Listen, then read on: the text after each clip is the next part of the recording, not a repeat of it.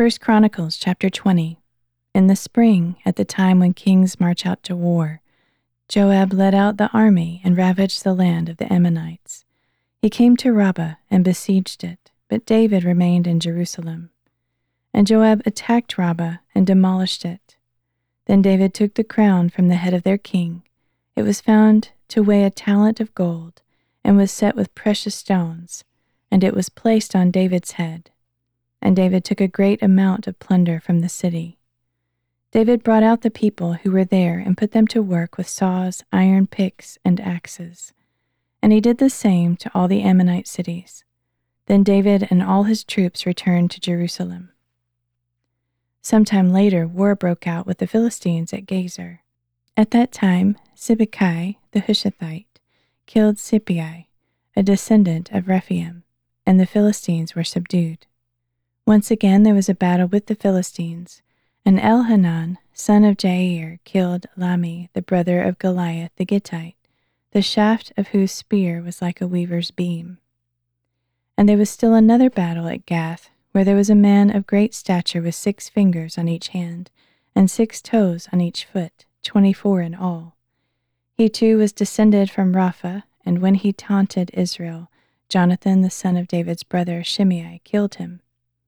So these descendants of Rapha in Gath fell at the hands of David and his servants.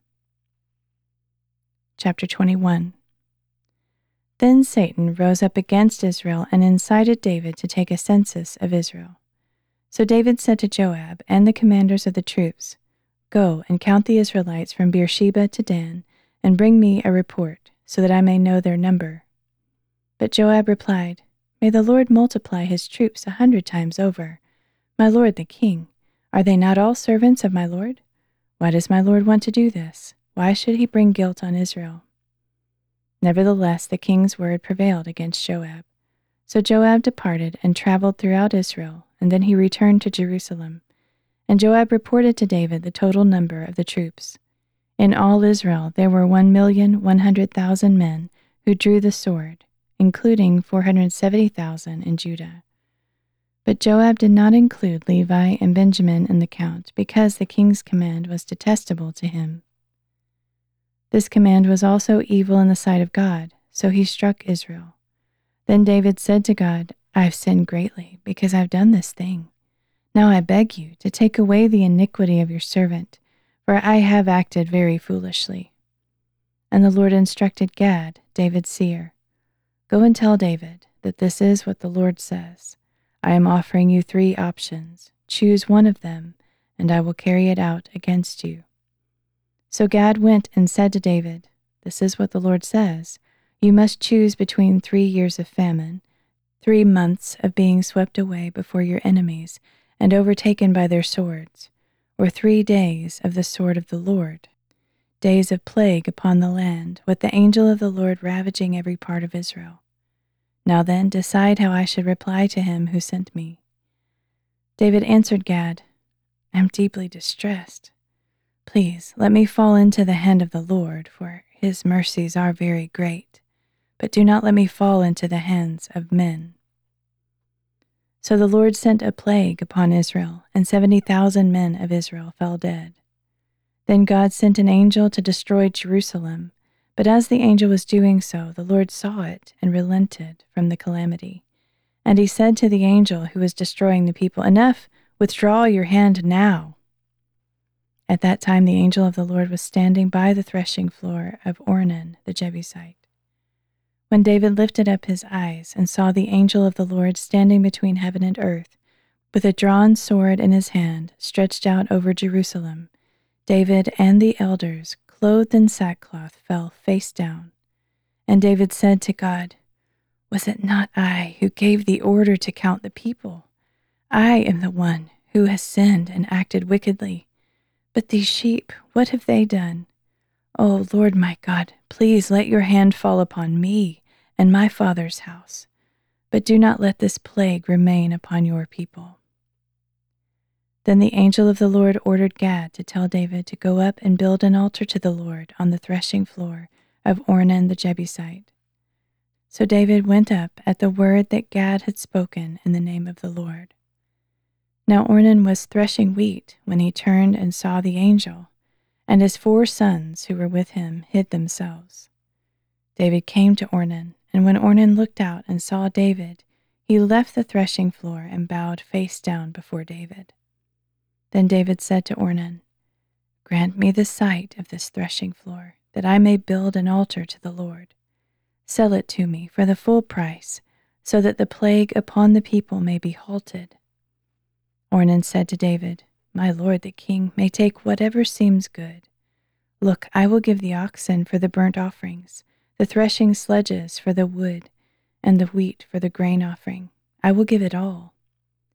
"No," replied King David, "I insist on paying the full price, for I will not take for the Lord what belongs to you, nor will I offer burnt offerings that cost me nothing."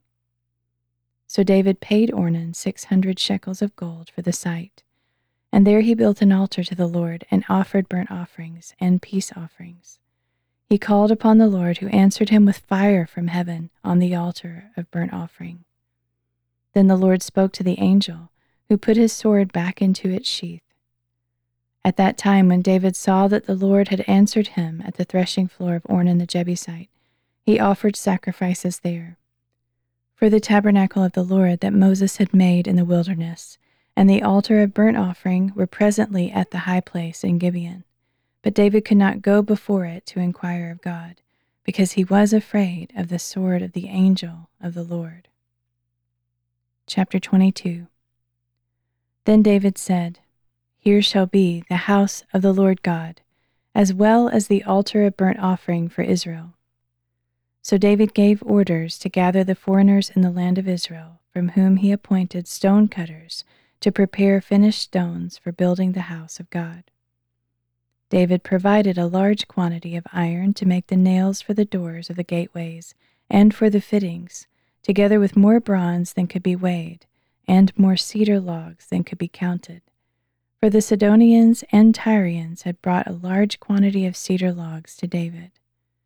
And David said, "My son Solomon is young and inexperienced, and the house to be built for the Lord must be exceedingly magnificent, famous and glorious throughout all lands. Therefore I must make preparations for it." So David made lavish preparations before his death. Then David called for his son Solomon and instructed him to build a house for the Lord, the God of Israel. "My son," said David to Solomon, "it was in my heart to build a house for the name of the Lord my God, but this word of the Lord came to me. You have shed much blood and waged great wars. You are not to build a house for my name, because you have shed so much blood on the ground before me. But a son will be born to you who will be a man of rest. I will give him rest from all his enemies on every side, for his name will be Solomon. And I will grant to Israel peace and quiet during his reign. He is the one who will build a house for my name. He will be my son, and I will be his father, and I will establish the throne of his kingdom over Israel forever. Now, my son, may the Lord be with you, and may you succeed in building the house of the Lord your God, as he said you would. Above all, may the Lord give you insight and understanding when he puts you in command over Israel, so that you may keep the law of the Lord your God. Then you will succeed, if you carefully follow the statutes and ordinances that the Lord commanded Moses for Israel. Be strong and courageous. Do not be afraid or discouraged. Now behold, I have taken great pains to provide for the house of the Lord, 100,000 talents of gold, 1,000,000 talents of silver, and bronze and iron too great to be weighed. I've also provided timber and stone, and you may add to them.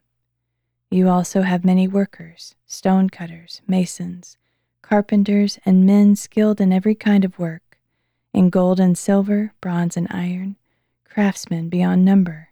Now begin the work, and may the Lord be with you." Then David ordered all the leaders of Israel to help his son Solomon. "Is not the Lord your God with you? And has he not granted you rest on every side? For he has given the inhabitants of the land into my hand, and the land has been subdued before the Lord and his people. Now set your heart and soul to seek the Lord your God.